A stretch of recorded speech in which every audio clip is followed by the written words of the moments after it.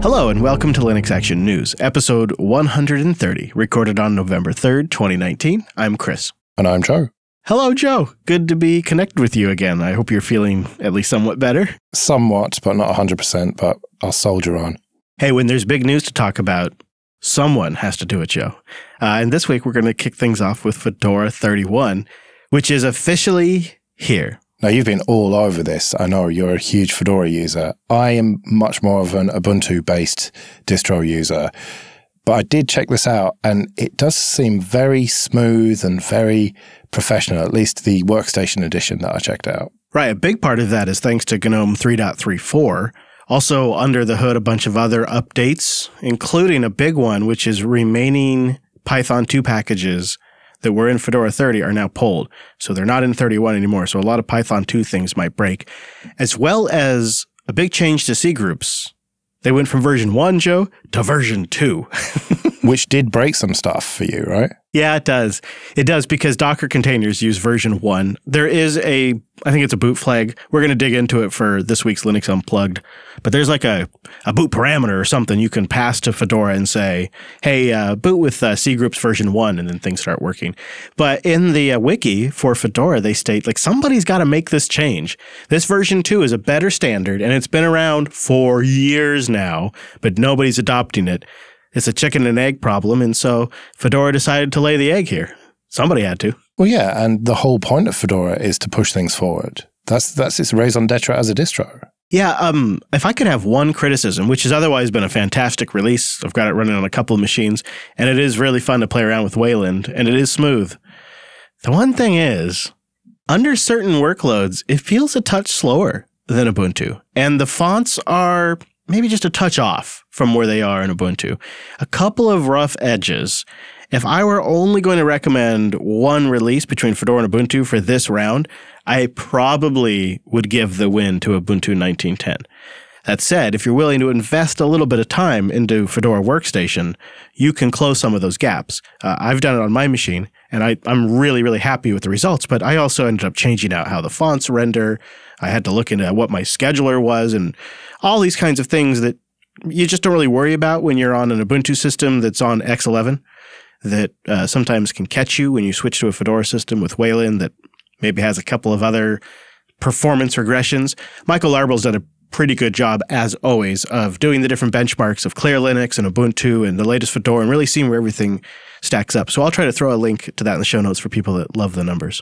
Did you try out Toolbox, the new container system? Well, this was kind of one of the big things I looked forward to in the 31 release. It's been around in Silverblue for a little bit, but now it's available for Fedora Workstation.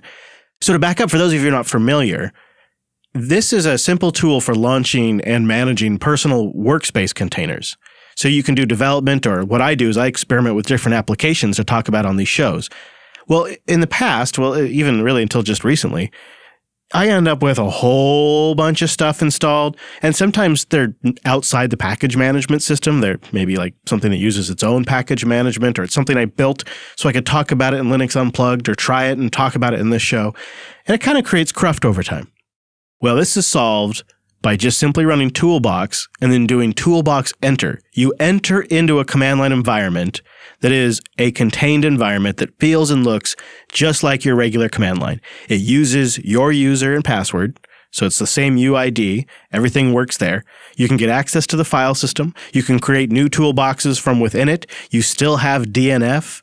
All of the things that you like about using Fedora on the command line are inside this toolbox, but you're only mucking up this contained environment. You just drop right out and you're back on your regular host system. I've only started using it, but I think this is going to be a great way for me to experiment with things because it's also really easy to just cut off a clean environment. So I can try an application in a fully clean environment that doesn't have all of these other crazy things installed. There's other tools out there to kind of accomplish this. Also, Canonical has Multipass, which does this with VMs and makes setting up whole VM systems really super simple. Toolbox is just at the container level, but it's quick and it's using a lot of their tech like Podman on the back end. And it is really easy to set up as well. I just typed Toolbox enter and then it prompted me through all the setup of it all and everything and setting up the first container. And it just couldn't have been simpler.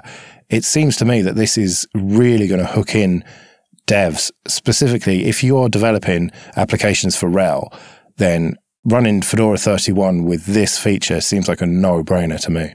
Allowing you to spin up a bunch of different containers like you would virtual workspaces is brilliant, but the real kind of closing of the uncanny valley gap that they did with Toolbox is the fact that it's so easy to get access to your home directory. It uses your existing username and permissions, and a lot of the command line tools just act like you're just inside your regular native system, but it's all in that container. And that brilliant integration with using Toolbox to just sit on top of it to manage it all and make it really dead easy is a winning recipe. And it's something they kind of needed out of necessity for Silverblue, but it adds a lot of value to Workstation too. And so that landed in 31, along with not only the GNOME Shell improvements, but new kernel and a bunch of other good stuff. And if you're on Wayland, Firefox by default now runs on Wayland, and that is a real treat. Yeah, I kind of knew that I was running on Wayland, but I didn't think about it, if you know what I mean. Things just worked absolutely perfectly for me. It seems they've really nailed it. I mean, granted, this was just an all-Intel system, but even so, they've really made it a slick experience now, I think. I think the other thing that's worth mentioning is if you are using Linux as your workstation to get your job done, and you wonder about the release cadence of Fedora, I was so blown away with my laptop's smooth upgrade. I had Fedora 30 on there, and man, we have messed with the audio subsystem. We've got a bunch of custom jack stuff. I've got Steam games. I've got 2 different eGPUs, NVIDIA, AMD that I hook up to this thing, and it has an Intel graphics card. So I've really messed around with that, with the video driver stuff. I've excluded PCI devices and then re-included them at different times for pass-through and virtualization. I've loaded so many different apps for these shows. I really abused this install. I had RPM Fusion repos, Flatpaks at the yin yang, snaps installed for days. I thought for sure this upgrade would fail. And it dutifully went down and pulled down every single package at an incredible pace, because I think it downloaded 3 or 4 at a time. It ran through a transaction check, has you reboot, it does another transaction check, and then it just sat there and it upgraded 5,000 packages, and I just watched it fly across my screen faster than I could read it.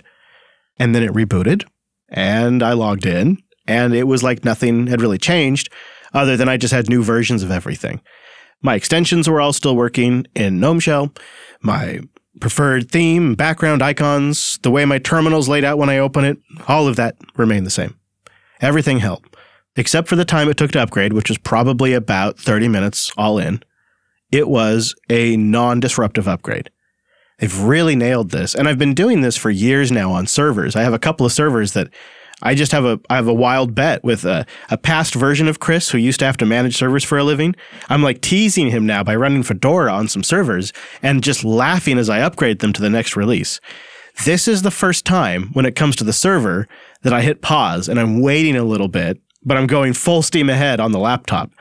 And it's worked out really good, but the C groups changes just enough that I'm just waiting for a little bit since we run a lot of containers here at the studio. But you do also have your desktop machine, so that's why you were able to take the risk on the laptop. Yeah, although I put the desktop machine on Fedora as well. Went all in, Joe. Yeah, I still have all the studio systems on Ubuntu LTS, and definitely while the performance is shaking out the way it is, that's going to remain for a long time. I don't really see that changing. I think for media production, you really can't beat Ubuntu LTS. But for a workstation, in the past, I kind of preferred Arch.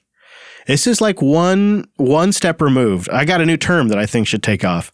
Arch distros are like roller coasters. Right. Yeah, and Fedora, it's like a rolling distro, but the really big changes have these ornamental dates where something is blessed as a new version of something, and radical changes are all accepted at this time, and it's a clear delineation on when that breaking point is.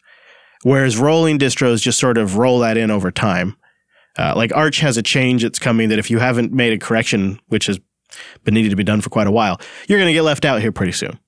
With Fedora, those happen at the actual release number changes. But in the meantime, you're still getting new Firefox. You're getting a new kernel. You're getting a lot of new userland applications. You're just not getting a new shell. Your major shell changes and your version breaking things like going from C groups 1 to 2, going from Python 2 to 3, those are declared at the major version numbers. And that just works better for me. I just like that process, and I can totally relate to why people like Manjaro, because I think it gets you some of that with Arch as well. A little bit slower of that roll, but still get the fresh, good stuff. So if Arch is a roller coaster distro, then you never told me. What's Fedora? It's a near roller, Joe. It's a near roller. It's not quite rolling, but it's near rolling, because you do get new underpinnings, you do get new good stuff, but the breaking happens at the major versions. And so that's just about the right pace for me. It always has been. I've always liked installing the intermediary releases of LTSs. It wasn't until I tried doing silly media production on Linux, Joe, that I realized I was crazy. But for the workstation, still get away with it. Well, whether you're using Fedora or Ubuntu or one of the other distros, they're all using the Linux kernel. And that's what makes them all so rock solid. And what makes the kernel rock solid is continuous integration. And finally, it seems like we are settling on a standard for that, with kernel CI becoming part of the Linux Foundation. Yeah, I wonder if this won't be the de facto standard. The goal with a continuous integration system like this is to catch all of the low-hanging fruit that humans just can't be bothered to spend time doing, like all the different hardware testing variations. Kernel CI is a community-based, open-source, distributed test automation system. They focus on upstream kernel development. It was originally started in 2014 as a side project by a few engineers who were doing the testing at home in their spare time. But, a variety of hardware and labs have been created over time and contributed to turn this thing into something that's really quite consequential. But they really didn't have all of the governance structure in place or the processes around accepting all of the hardware and financial contributions, and really to kind of extend this thing to make it the de facto standard. So I think the goal here is by bringing it under the Linux Foundation, this could become the de facto way to test this. We'll see. Other organizations that are downstream from the upstream kernel project have their own methodologies I think they're quite happy with. And I don't think this would necessarily negate them. They could just perhaps augment the work. Like Canonical and Red Hat and SUSE with OpenQA have systems they're quite happy with.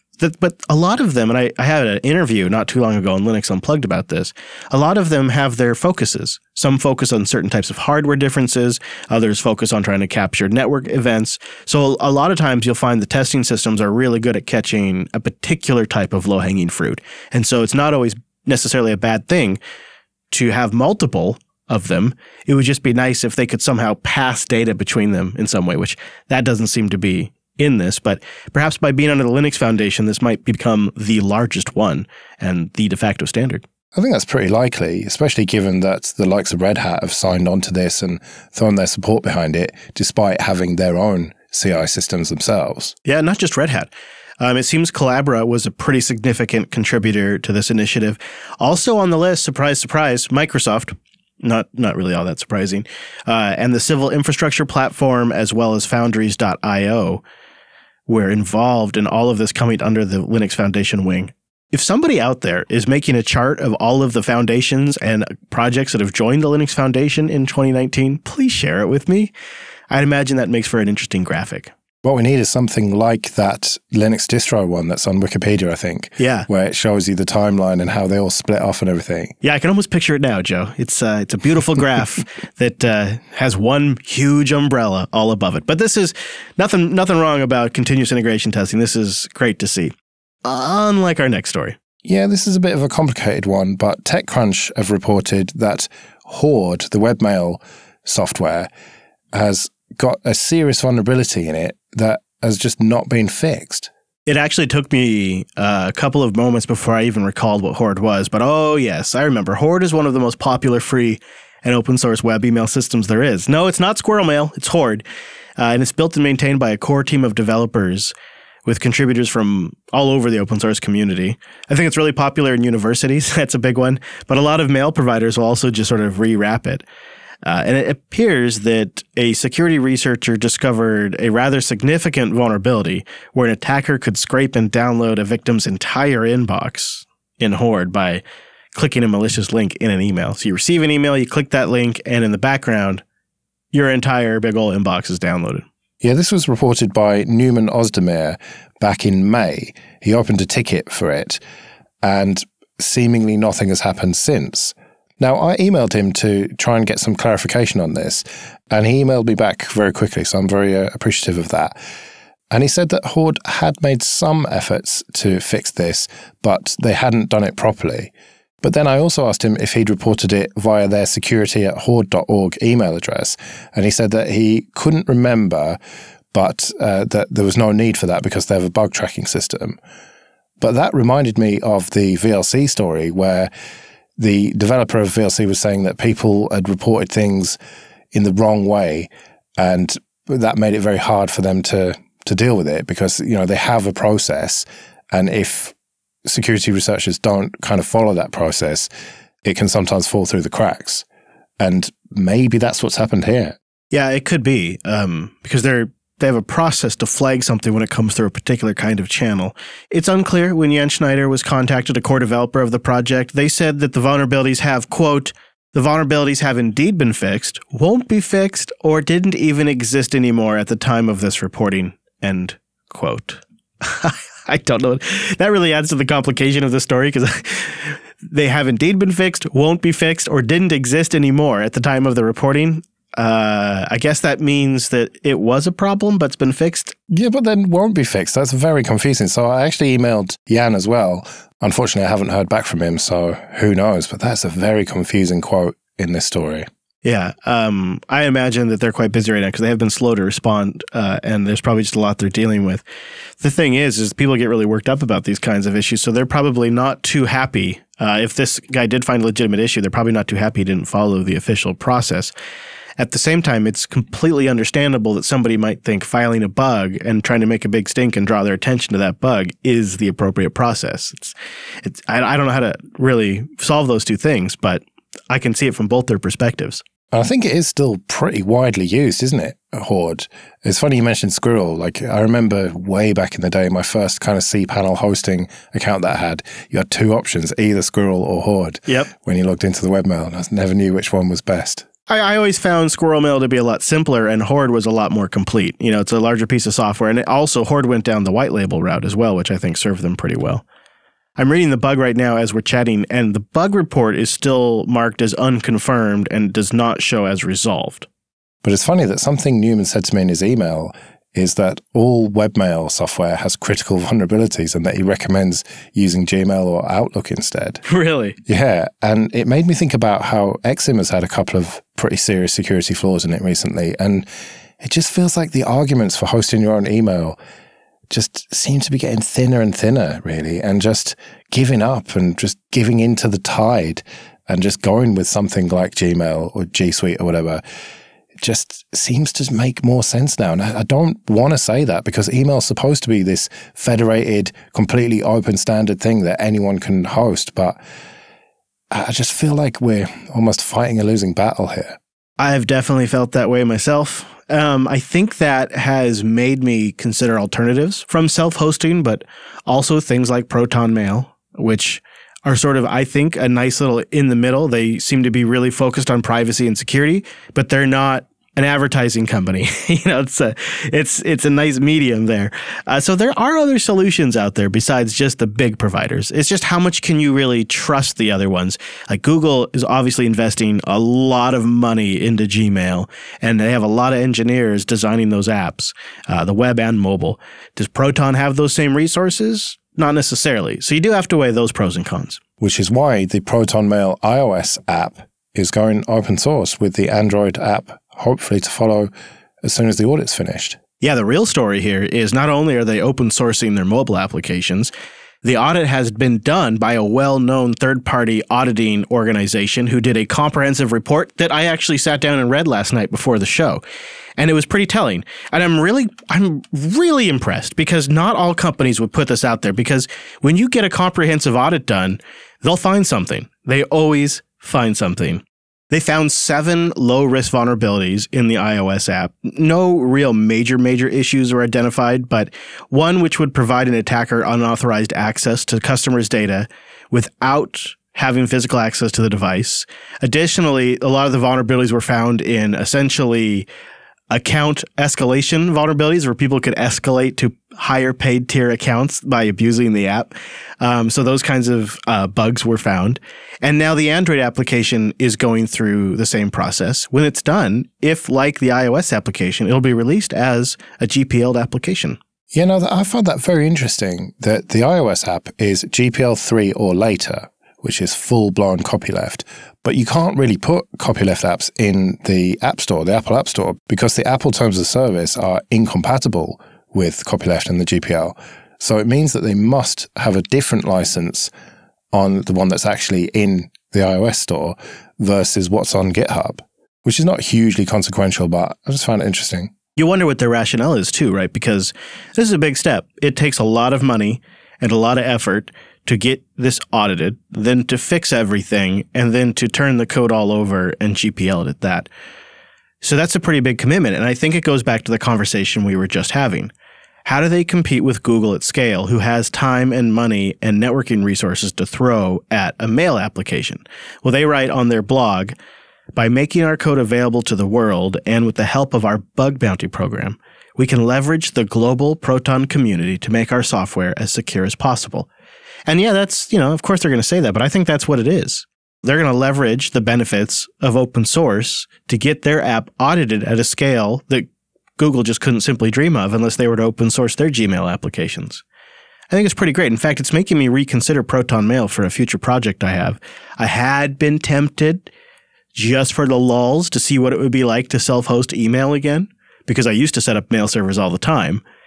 I got to say, though, I'm going to give Proton Mail another pass and see what they have to offer. I like what they're talking. I like what they're doing. And if that Android app ships and it's also GPL'd, I'm going to really be impressed, because then they've matched actions to their words. What about SiteKit for your WordPress sites that you're self-hosting? Google says it's all the rage. Yeah, Google asked the question, who is SiteKit for? And they say it makes it easy for WordPress site owners to understand how their site is doing and what to do next. And as a WordPress site owner, it gives you convenient and easy access to relevant stats directly in your WordPress dashboard. And no source code editing and all the Google goodness.